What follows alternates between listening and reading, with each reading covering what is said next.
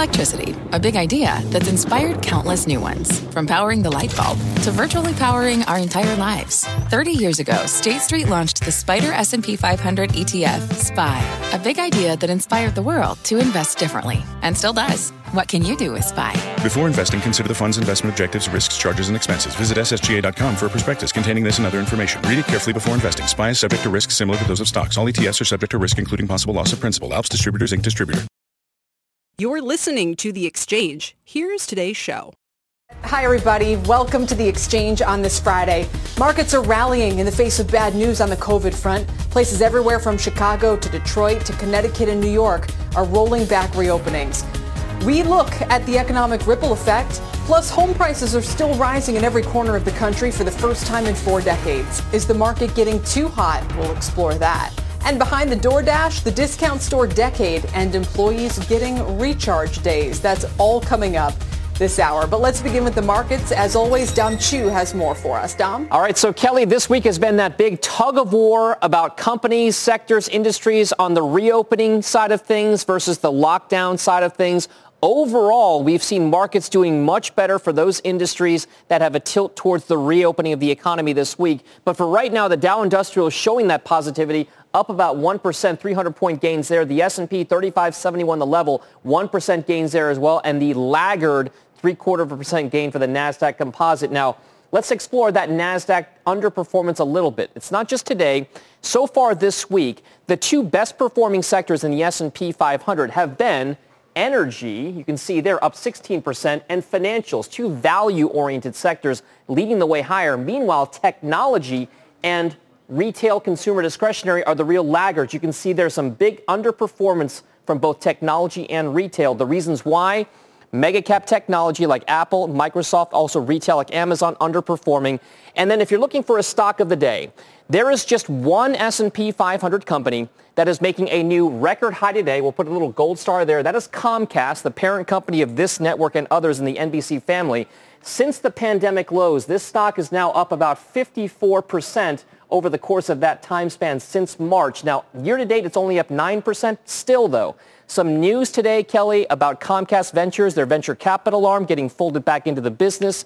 It will focus on strategic initiatives that benefit Comcast. We'll see if that news carries Comcast even further. But for right now, our parent company doing pretty well, Kelly. Back over to you. We'll take it. Dom, thank you very much, sir. Dom Chu. And we've now seen 9 straight days of 100,000 plus COVID infections.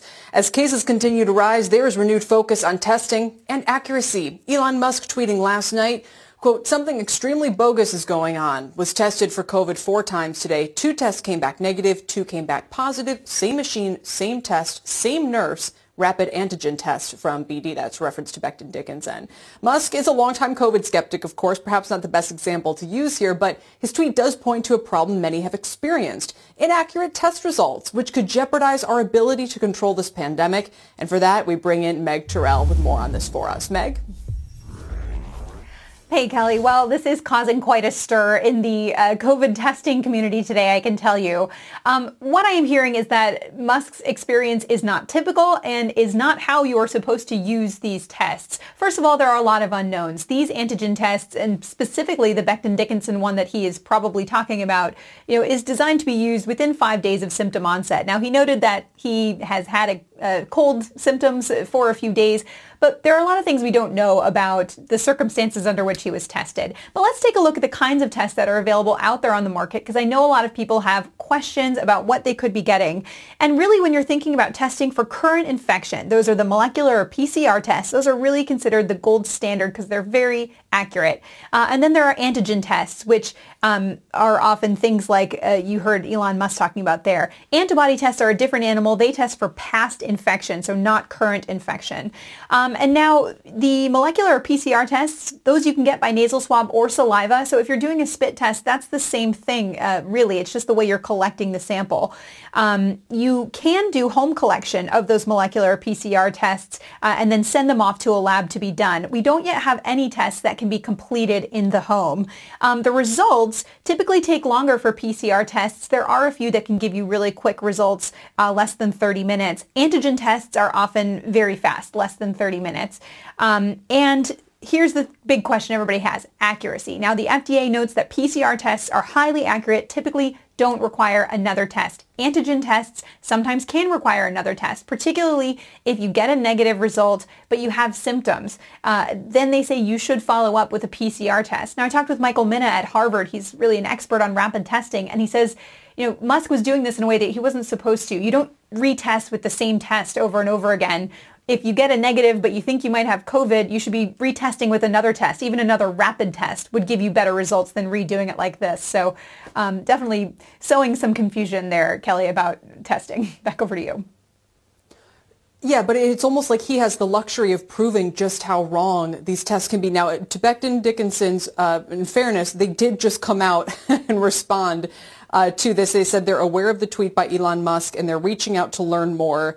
They said, while the scientific community agrees no diagnostic test is perfect, they stand behind the quality and utility of their system and assay. But Meg, here's my point. This is happening in the real world all the time, and it's driving people crazy. I have a neighbor, this was after Halloween, whose kid's friend got COVID. So they said to okay, we're going to get our kid tested. We're going to make sure that she gets tested with a PCR test.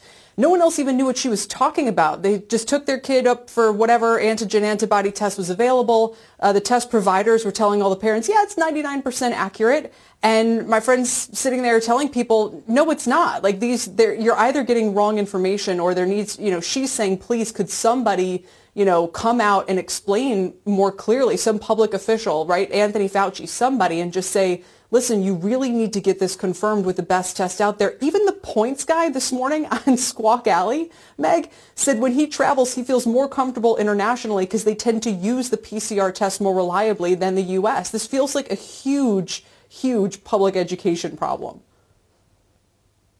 It certainly is. We need to talk about this more. And what experts will tell you is that these tests need to be used in the right way. They have a role in helping us with this pandemic, and we need to use every tool that we have, but we need to use them correctly. And so that's sort of the situation here. Retesting himself 4 times with the same test was not going to really help him very much. Yeah, no, understood. But, hopefully, I don't know if we can just roll out more of the PCR tests. I guess there's no way to make it go more quickly. I know that's a big hang up. But anyway, Meg, thanks for talking to us about this today. Meg Terrell with the latest on what's going on the testing front. Meanwhile, the economic fallout from new restrictions across the country, paired with people's increased caution as cases spread, well, it's starting to add up. Steve Leisman joins us now with a tally. Steve? Yeah, just early days, Kelly, as cases surge across the nation, the U.S. economy is going to struggle to bridge to a time when a vaccine is widely available. New York Fed President John Williams telling the Financial Times this morning, quote, the very large rise in COVID cases puts a question mark on the ability of the economy to weather this period. Kelly mentioned a bunch of the things we're watching. Some new government lockdowns, some advisories, some are actually legal or laws, actually. Consumers voluntarily staying away, businesses pushed over the edge, and millions, of course, about to lose benefits, jobless benefits, and facing evictions. And there is no, by the way, new relief on the way. Earlier today on Squawk Box, restaurateur Cameron Mitchell said it's deja vu all over again for him and his 36 restaurants. Our sales are beginning to drop. We got up to about 73% of last year's sales in September. In October, as cases have grown and the states have started to slide and it's getting worse. Yesterday, I think the U.S. is reporting over 150,000 cases. So I feel like we're right back at the beginning almost, and I feel like we're going to be shut down. The Chase credit card spending data has declined steadily over the past several days, now down 6.6% from a year earlier. Goldman Sachs in a note saying the pace of recovery will get worse before it gets better, but added, quote, there will be growth in the spring, a quote from the famous movie Being There. And they're sticking, Kelly, with their forecast for 5.3% growth next year. All right, Steve, thank you, sir. Steve Leisman. And we turn to markets, which are, after the discussions we've just had, you'd think would be reflecting some of this concern about the economy and COVID. But no, we're higher today, and the reopening trades are outperforming. Names like Carnival, Simon Property, and Phillips 66 are among the top performers in the S&P right now, with gains of about 7% each. How can this be? Let's bring in Brad McMillan. He's the Chief Investment Officer of the Commonwealth Financial Network, and Barry Knapp is Managing Partner and Director of Research at Ironsides Macroeconomics. Barry, explain this to me. Is it just the vaccine? We're looking through this. I'm really surprised at the market's resiliency here.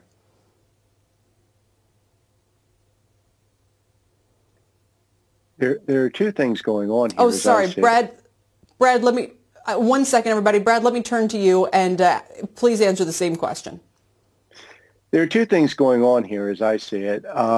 First is we're seeing the economy continue to improve. Yeah, we've seen spending data pull back a little bit. But when you look at job growth, that's held up even as the pandemic has gotten worse. When you look at layoffs, they've gone down even as the pandemic has gotten worse. So from a very fundamental perspective, the economy is adapting. And companies are adapting too. When you look at earnings, they're coming in better than expected. Yeah, the pandemic is getting worse, but we're getting better at living with it. We can continue to grow the economy even if the pandemic gets worse. Right. So, Brad, here, I totally take your point. Listen, even the job openings data, the latest that we have, were very, very good, but it's with a lag. Everything that you're describing is describing the situation at least as of 2, 3, 4 weeks ago. Steve just gave us that data from Chase, and I'm not saying this has to be some cataclysmic halt in economic activity, but it's obvious that the trend is slowing, and I'm asking why the market isn't at least repricing that with a decline of something in the range of 3 or 5 or whatever the number is, 7%. Because the market's looking through the short term. I mean, we know that the virus is getting worse. And that's actually, we're going to be living with this for the next 6 months. But the question is, when we talk about a slowdown, when we talk about a lockdown, people are thinking what happened at the start. And it's not going to be like that this time. We're not going to see a national lockdown. We're seeing local lockdowns. They're more nuanced. People are pulling back, but they're not going to the home and not coming out again like we saw earlier on. This is going to be a headwind, but looking through that, things still look pretty bright. What happens, Brad, if New York City schools come out and say next week that they're sending the kids home? That would be bad. But we've seen that before. And does that mean that restaurants that are operating, that are now doing takeout and they're doing does that mean they're going to go back to zero? I don't think so. It's not, is it going to be a headwind? It is going to be a headwind, but we're already seeing that. The market sees how things are getting worse. And the market has decided, rightly or wrongly, that we're going to get through this. And by the way, you're saying, should the market be reacting? I would argue that it has reacted and it's told us what it thinks. Yeah, no, that's fair. And we obviously have seen a rotation, at least earlier this week, into back into the stay-at-home trades. It's just ironic that we're seeing a reversal of that reversal today. Brad, we'll leave it there. Thank you, sir. Brad McMillan, my apologies to Barry Knapp. We'll bring him back as soon as we can as well. Take a quick break. Coming up here on the exchange, there is one area of the market where supply is low, yields are high, and lower for longer could lead to even more demand. We'll tell you what it is next. Plus, the latest figures show housing prices up in every part of the country last quarter. Is housing overheating? One analyst says no, and he'll explain. We're back in a couple.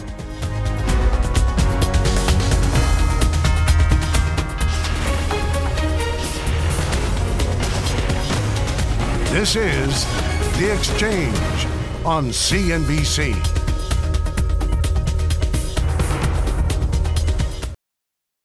What's on the horizon for financial markets? At PGIM, it's a question that over 1,400 investment professionals relentlessly research in pursuit of your long-term goals. Specialized across asset classes, but united in collaboration, our teams provide global and local expertise. Our investments shape tomorrow, today. Pursue your tomorrow with PGIM, a leading global asset manager.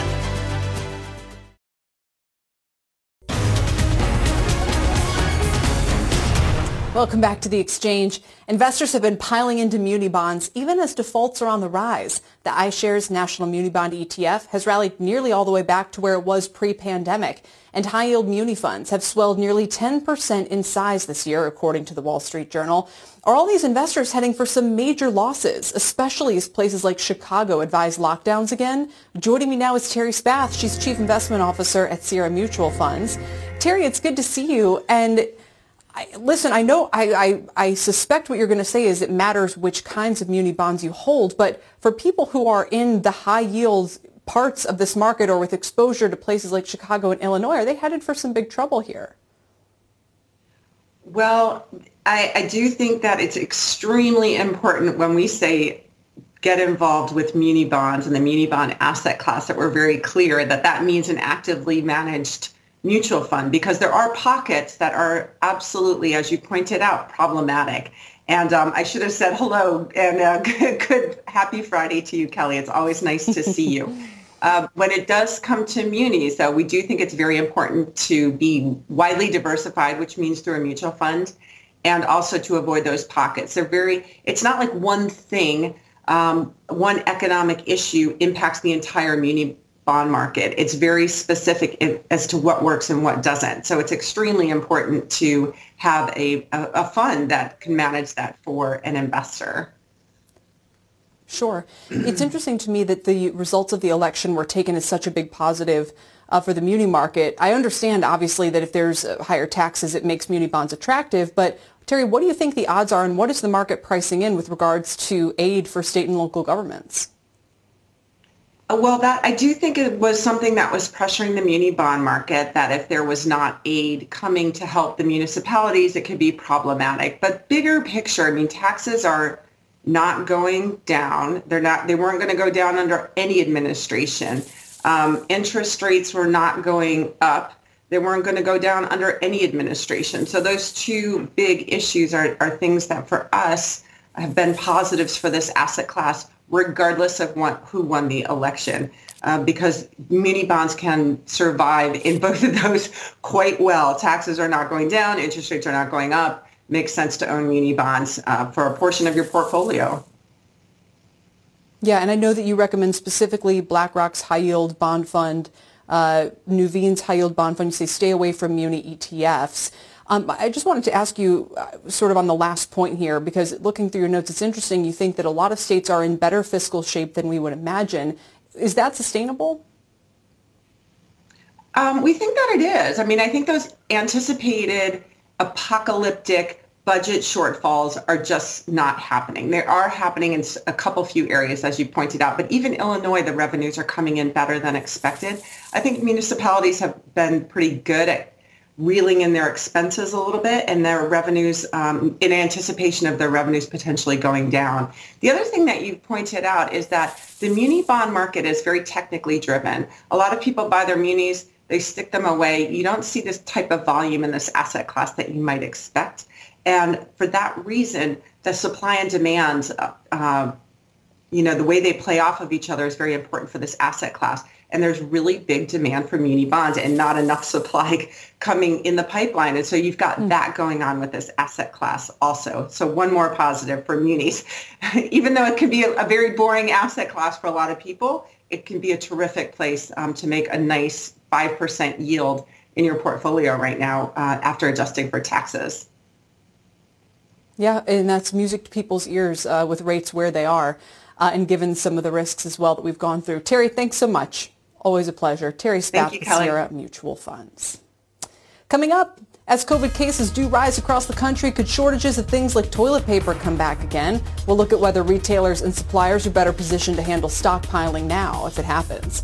Plus, opening the door, DoorDash gives investors an inside look at its financials as it files to go public. We've got the figures you need to know and the lowdown on its interesting share structure. Don't forget, you can always watch or listen to us live on the go on the CNBC app. We use it all the time. Back in a couple.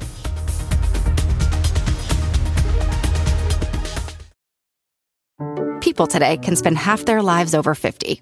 So it's good to be financially ready for what's important to you as you get older, like a family vacation. Or starting your dream business. Welcome to Connie's Coffee. How may I help you? AARP's trusted financial tools can help you plan for whatever your future holds. That's why the younger you are, the more you need AARP. Start planning today at aarp.org/moneytools. Canva presents Unexplained Appearances. It was an ordinary workday until... that presentation appeared out of thin air. Also, it's eerily on brand. Wait, did that agenda just write itself? Words appear, making this unexplainable case... Unexplainable? It's Canva's AI tools.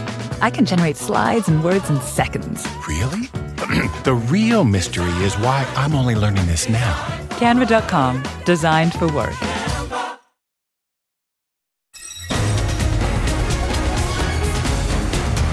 Welcome back to the exchange. Markets are right now just off their highs. The Dow session high was 323 and we're up 318.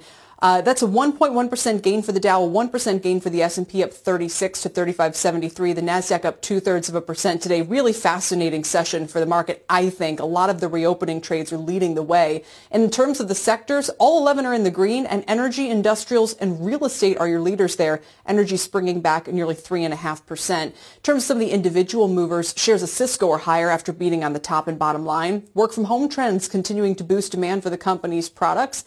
The shares are up nearly 7%. Shares of data analytics firm Palantir higher on an earnings and revenue beat as well. This was their first earnings report since going public in September. They also raised their 2020 revenue forecast after signing 15 new contracts in the third quarter. The shares are up 7%. And we close with Bitcoin hitting a fresh high today. Again, the highest level since January of 2018. Bitcoin has more than doubled so far this year. It's over 16,200. And now let's get to Sue Herrera for our CNBC News update. Hi, Sue. Hello, Kelly. Hello, everybody. Here's what's happening at this hour. House Speaker Nancy Pelosi had a concise answer today when she was asked at her weekly briefing if Democrats will have to compromise more after seeing their House majority shrink in last week's elections. No, not at all. We have a president of the United States. Remember, we got to have the opportunity to have bills signed into law.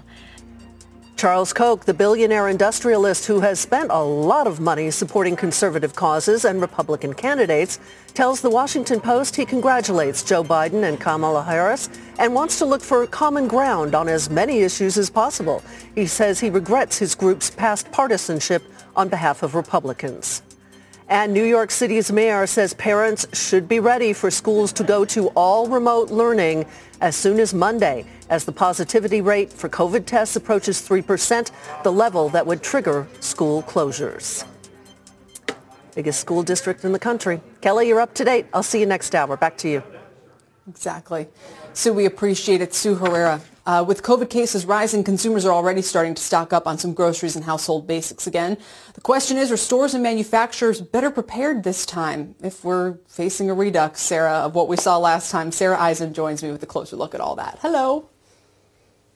Hi, Kelly. Short answer is yes, they are better prepared. And we are seeing stock ups. Those rising cases and restrictions mean people are out stockpiling again. Just look at the numbers over the last few weeks. Toilet paper sales up 23% from last year. Paper towels up 27%. Frozen foods up 19%.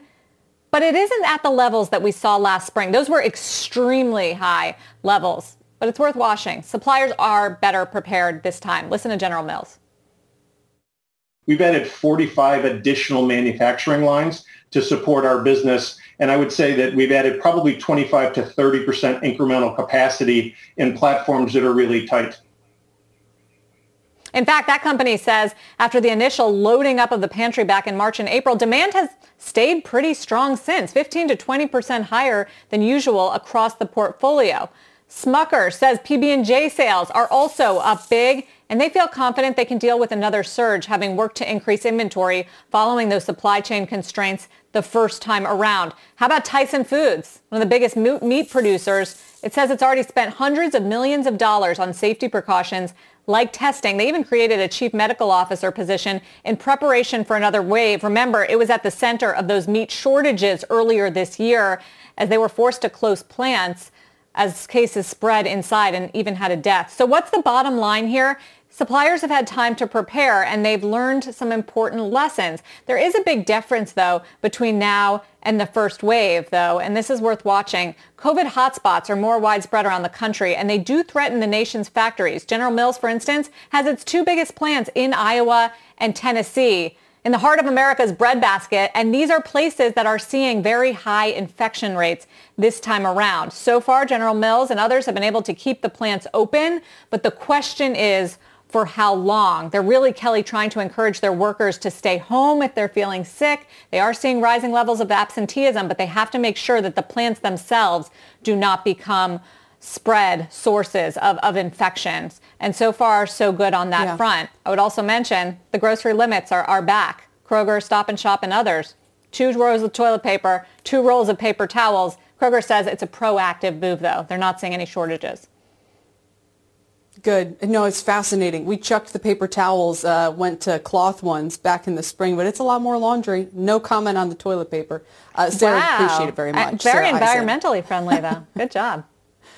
Yeah, I know. I'm eco-warrior over here.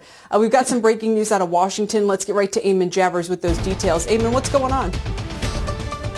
Yeah, Kelly, that's right. Transition officials working for President-elect Biden just gave a briefing for reporters laying out sort of what his schedule is going to be over the coming days.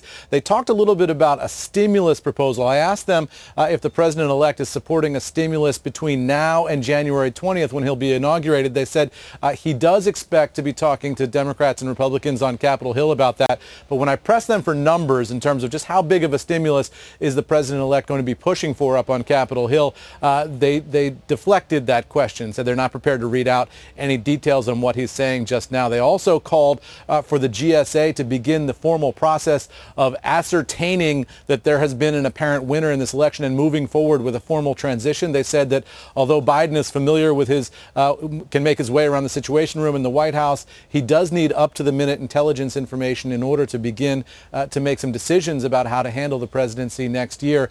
They said he's going to take the weekend off here, a couple days off. They say he's earned some downtime, but that next week he'll be back at it, and they expect some personnel announcements to come at that point, but no news expected from the Biden transition over the weekend. And Kelly, I can tell you, over at the White House, President Trump's team has just announced that he is going to be appearing in the Rose Garden this afternoon at 4 p.m. They're billing that as an update on Operation Warp Speed on coronavirus vaccine efforts and related pharmaceutical efforts.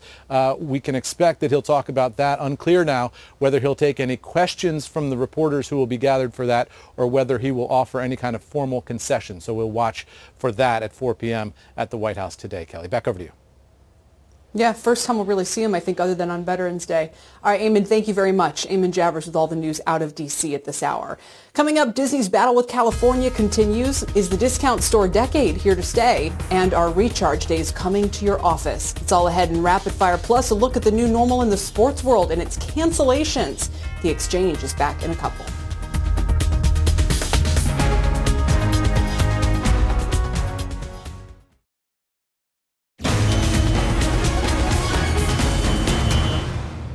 Welcome back. Let's catch you up on a few stories that should be on your radar today. It is time for Rapid Fire. Joining me today are Julia Borston, Dom Chu, and Deirdre Bosa. It's great to have you all here, and we begin with a flurry of big-name IPOs that appear to be coming before year-end. Today, DoorDash filed its S1, saying it'll list shares on the NYSE under the ticker DASH. To say it got a pandemic boost would be an understatement. The delivery company reported nearly $2 billion in revenue for the first 9 months of the year. That's more than triple what it made in the same time last year. Deirdre, I love the little factoid about where Tony got his name from, but what do you think the most salient point for investors from this filing is? Well, Kelly, I think you're right. A lot of folks are saying that it got this pandemic boost, but there are comps, right? This is different when Uber and Lyft went public, and we didn't really have anything to compare it to. You can compare DoorDash's financials to Uber Eats and to Grubhub, and I think what was so remarkable about this S1 is that this is a company that is growing extremely quickly. Revenue has, tripled this year from the same time last year. That's pandemic induced, but it's also really been cutting its losses. It was actually profitable in the second quarter. That's not something that many people expected from a food delivery company when it is so competitive. And just the way that Tony Xu has managed to increase DoorDash's market share over the last year when you've seen it flat or decline at other competitors, it raises a lot of questions. I think about perhaps what Uber is doing with its pivot to food delivery and why it is just so unprofitable. Yeah. And in case anyone missed it earlier, he named himself after Tony Danza, which I find adorable. Dom, what would you say about investors? They're going to have DoorDash to weigh. They're probably going to have Airbnb, CNBC reported yesterday, coming. There's a few of these kind of big banner IPOs, but if you look at the performance of the ones, remember when Uber was going to be the $100 billion IPO, and for years there was all this hype, and then it was just kind of a dog for a while after listing. What do you think about DoorDash? So with DoorDash, what you are getting is the kind of preeminent player in this food delivery space. I mean, we just showed a graphic of the market share for all of these types of companies. That graphic tells you that story. This is the dominant player with regard to what's happening in a fairly competitive market for food delivery. With DoorDash, if you take a look at the IPO sentiment right now, the interesting part is this is the iron hot phase. If you don't go public now, you may not get another chance to really do it with markets near record highs at these levels. With DoorDash compared to all the other IPOs that we've seen this year, it makes sense that these companies are trying to get to market as quickly as they can because the environment is still very robust for people and their appetites to get into these types of IPOs and the big name ones for sure. So yeah, DoorDash, probably a good time to get out there. Next year, maybe not as much. That IPO performance this year, 70%. I mean, that's astonishing. Wow. All right, let's move along so we can get everything in here. Talk about Disney's battle versus California. The CEO, as you've probably heard, telling analysts on their earnings call last night that he's, quote, extremely disappointed in California's guidelines that have kept Disneyland shut during this pandemic. He cited other parks that have operated with limited capacity, including Disney World in Florida. The park's business has gotten crushed during COVID. Revenue is down 62% year on year in the fourth quarter. The stock also down about 5% this year, Julia, and kind of struggling to hold on to its gains today. Yeah, well, what I think is really interesting here is that Parks division actually did less bad than anticipated. And Chapek, Disney CEO Bob Chapek, said that the demand has been strong in Disney World and also that they're seeing very strong bookings for the cruise ships for next year. So his point as he attacks the state of California is he said demand is there, consumers want to come back, and he cites the fact that they've had very good safety protocols in Florida and have been able to operate first at 25% capacity and then at 35% capacity. And he believes that they should be able to operate at limited capacity as well as California. Of course, California regulators disagree, especially as we have a spike in cases here. But I think this is going to be a clash between Disney and the state of California that we continue to see for a while. Disney really believes that they should be able to open up that park. Yeah. Deirdre, also it was interesting to hear Tom Rogers this morning. He was on Squawk Box talking about, I mean, look, the Disney Plus numbers are phenomenal, but he said he was a little underwhelmed by Hulu's performance, thinks that kind of hasn't gotten the attention it deserves, but that it should be doing better. What do you make of that? Well, I think that there's just so many different facets of Disney, right? It's kind of this recovery play on one hand for when the economy reopens and eventually recovers. You've got parks and entertainment, and then you've got Disney Plus, Hulu, perhaps more of a weaker spot, but Disney Plus does it more than make up for it. 73 million subscribers. And I said this earlier, Kelly, one real hit original content in The Mandalorian, and they've been able to put up those kinds of numbers. You know, what does it really need? It has that incredible library to fall back on, and that has made it such a contender in this space. And, you know, some analysts on Wall Street this morning calling the stock like a perfect hedge, right? You've got that recovery play and the digital transformation play. That's true, but you know, it's struggling to hold on to those earlier gains. I mean, it's still up 1.5%, but I'm just saying, I'm watching this one into the close. All right, next, Bank of America is calling it the discount store decade. Their top picks, as we talk a little retail, are Target, Walmart, and BJ's Wholesale. They're citing three factors kind of driving this whole decade of the discount store. Surging U.S. home sales, so more people moving and buying stuff for their house. Competitor store closures, including JCPenney and other mall-based retailers. And omni-channel momentum, so the big box players' huge store footprints, Dom, actually giving them advantage in the same-day shipping wars. It's interesting because do we even use the term discount? I mean, they are discount, but they're not. They in some ways seem like they're so much more than that. I mean, price has always been the differentiator, but are these just premier retail options out there? You know what I'm saying? Yeah, no, I do. And this is an evolution because we used to call them big box stores as well. But there's only really a couple big box ones, right? You're talking about the Costcos of the world that sell in bulk. We've now lumped companies like Target and Walmart and everybody else that doesn't sell necessarily big boxes, just things that discount into this idea of a discount retailer. It's an evolution that's been in place for a while. And yes, this is one of those trends that COVID has certainly accelerated. This notion that those three secular tailwinds that you just mentioned are going to be in place for a while, I totally agree with. Because if you look at even my neighborhood where I live and certainly others around metro areas where people have moved out, yes, they are buying more things in bulk. Yes, because they have the room to do so. And let's put it this way. If you buy in those types of formats, you are saving on consumer staples items that you will spend on anyway, no matter what. Many of them don't have perishable type shelf lives. You can buy laundry detergent and keep it for a few weeks or a few months or a few years even sometimes. This is going to be something that we want to watch. And I really feel as though the sales trends in this kind of a market are here to stay. Yeah, totally. And we didn't even talk some Costco, which is everybody's favorite. But I want everyone's take on this next one, so we're going to move along. Some companies are making mental health days mandatory now. That's according to the Wall Street Journal. They're calling them recharge days, an excuse to close the office so employees can rest and unwind. Now, the idea hasn't gained a ton of traction yet, but it comes at an interesting time. A recent survey in the Harvard Business Review found 67% of workers reported having higher stress levels during the pandemic. Now, Dom, I think you were here for our discussion, was it yesterday, about the work from home tax? So explain to me how on the one hand, work from home can be such a luxury it needs to be taxed. And on the other hand, it's such a burden that we now have to impose mandatory days off. So I was not part of the rapid fire yesterday that discussed the work from home tax, but I was tweeting about it incessantly yesterday because there was so much feedback I was getting, mostly negative, about a proposal from Deutsche Bank's analysts there about putting a work from home tax in place. But I would say this.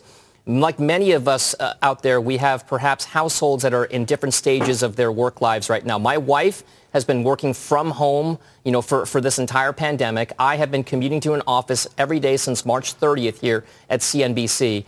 My wife is actually very jealous of me that I get to go to an office every day. She would much rather be doing that kind of thing. So I can very much, it resonates with me, Kelly, this idea of COVID fatigue, especially for people who are working from home.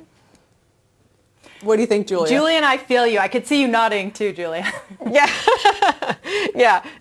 Deirdre and I both are working from home with small children as well. So I think that's a separate thing. I think what's really interesting here is when you are working from home, there's no official end to your workday. I may not be on TV anymore, but there's no sense that I've left the office, had a commute to sort of demarcate the end of the workday. And I think that is a huge problem for people who are working from home. And I think there's this question of whether or not people are afraid they're going to be penalized if they take a mental health day. If they penalized if they take a day off, I think there's this sense it's sort of all hands on deck.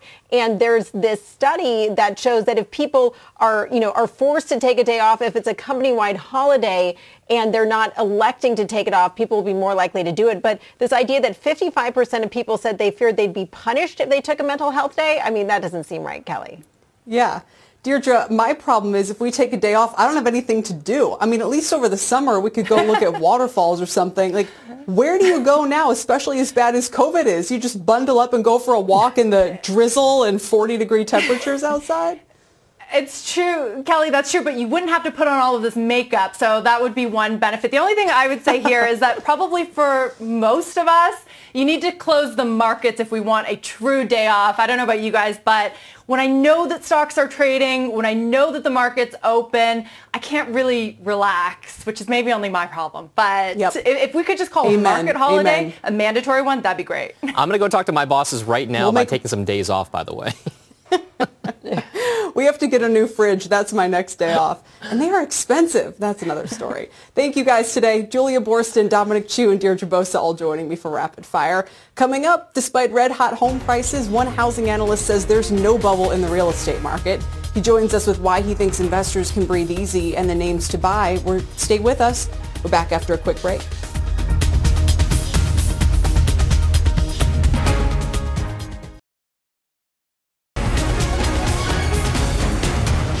Welcome back to The Exchange. It's no secret home prices are on the rise as the pandemic drives massive demand.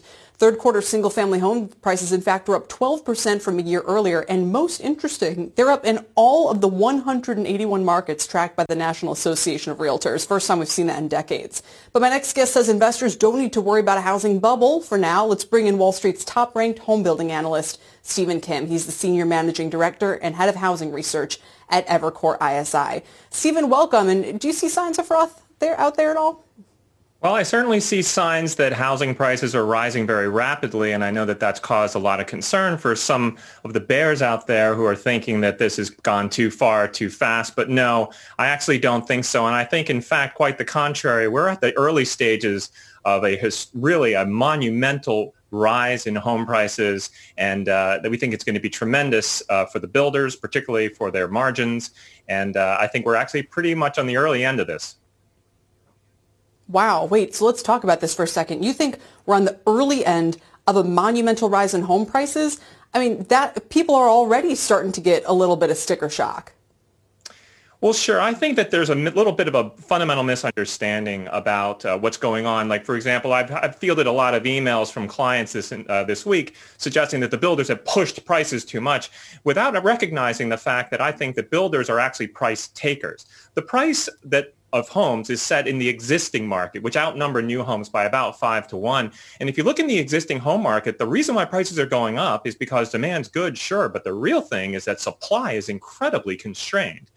You have never seen a level of tightness in the existing home market of homes for sale as you see today. And when there's a shortage, well, guess what? Nothing sells like a shortage and home prices go up. Meanwhile, on the new side, the builders also have construction constraints, labor constraints, land constraints, and things like that. So really, when you have good demand and you have just incredibly tight supply, home prices go up.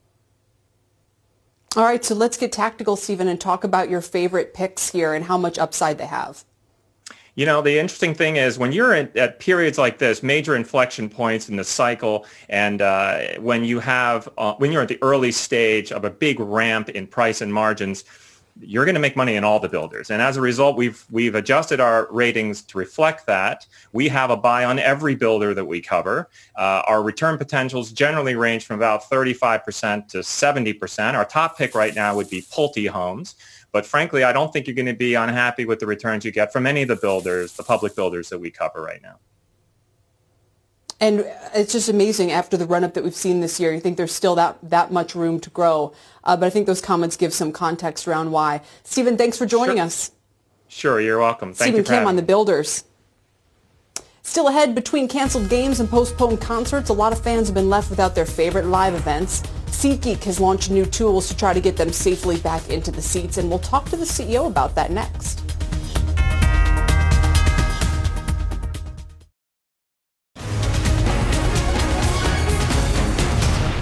Welcome back. Shares of DraftKings are higher on better than expected quarterly results. The stock up about 5%. The number of unique players up more than 60% to over 1 million in the third quarter thanks to a resumption of Major League sports. But with cases spiking across the country, we're seeing more and more cancellation of games. Eric Chemi is here now with the latest. Eric?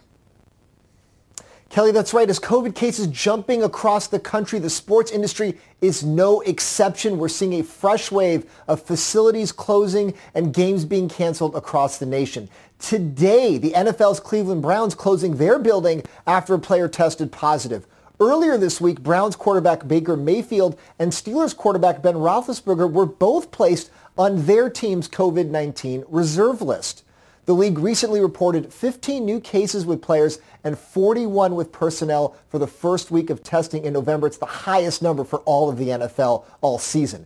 In college sports, the Ivy League canceling its entire winter sports schedule, which includes basketball. You might remember the Ivy League was ahead of the curve last March. They were the first conference to cancel their men's and women's basketball tournaments.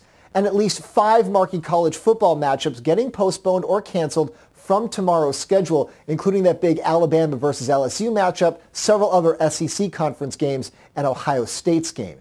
Even the New York Knicks shutting down their practice facility after 3 positive tests there. The NBA is hoping to start a new season next month, but next month seems very far away at this point. College football's leaders are even discussing delaying their national championship playoff games set for January 1st. Kelly, back to you.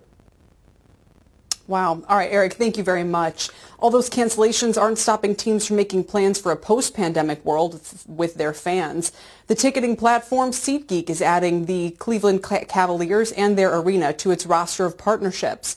While some sports don't have live fans yet, the 3 NFL teams they work with already are allowing fans into their stadiums. Let's bring in Jack Groetzinger. He's the co-founder and CEO of SeatGeek. Jack, welcome. And first, just kind of a cultural point I'd make, piggybacking off of everything that Eric just said. When the NBA suspended its season in March, I mean, that was basically the most important moment for the country realizing that this pandemic was going to change life as we knew it. And we saw the market, I think the next day, fall 1,000 or 2,000 points. So it would seem to me that if we all of a sudden if there's no Super Bowl, of course, I think that's a dim prospect that they would ever do anything to interfere with that. But I think we have to watch sports to tell us what the next phase looks like during this kind of third wave we're experiencing, don't you? Yeah, I think it's right on. It speaks to how, deeply interwoven sports are in society and in American life. And also, I think, speaks to just the huge amount of pent-up demand there is for people to get out of their homes, get back to doing what's normal. So when this does end, whether that's sooner or later, I think we're going to see a huge sort of overabundance of demand, people going to events, almost, making up for some of the lost revenue we've seen this year. Yeah, and tell me how SeatGeek is trying to get people back in the seats now in as safe a way as possible. Yeah, so we're incredibly focused on allowing people to go back, but most critically doing that safely. We built a product called SeatGeek Adapt, which is all about allowing the safe return to events, has features like pod seating, so sort of enforcing social distancing, timed entry so that not everyone's showing up to the event at the same time, contactless purchases so that you're not handing over physical cash. And the good news is, if you look at live events in the U.S., as events have started to return with fans, there have been no known outbreaks, no sort of meaningful spreading events due to COVID. So I think, for the most part, the industry is doing this very safely. And tell me where you're still seeing demand. What are people still buying, and where are they still showing up and trying to live kind of a pandemic, a safe pandemic experience? Yeah, so we're selling still a decent number of college football and NFL tickets, particularly in some southern states, so Texas, Florida, Tennessee, Georgia. We're also seeing a ton of demand for events later in 2021. So, for example, Harry Styles is our top-selling performer many days, and yet his tour does not start until the middle of next year. So I think, again, that speaks to just the sort of anticipation, the looking forward to post-COVID when people get back out there. Yeah. I think, like you said, there's a sense of, well, if I book it for later next year, hopefully I'll be fine. And it gives people something to look forward to. And I can totally understand that and hope it's the case. Exactly. Jack, thanks for joining us today and everything that you're doing. Jack Groetzinger of SeatGeek. That does it for The Exchange this hour, but stick around for Power Lunch. We're going to talk to the CEO of a members-only medical concierge service about why the wealthy may be able to get vaccines earlier than most. I'll join Dom Chu for that after this quick break.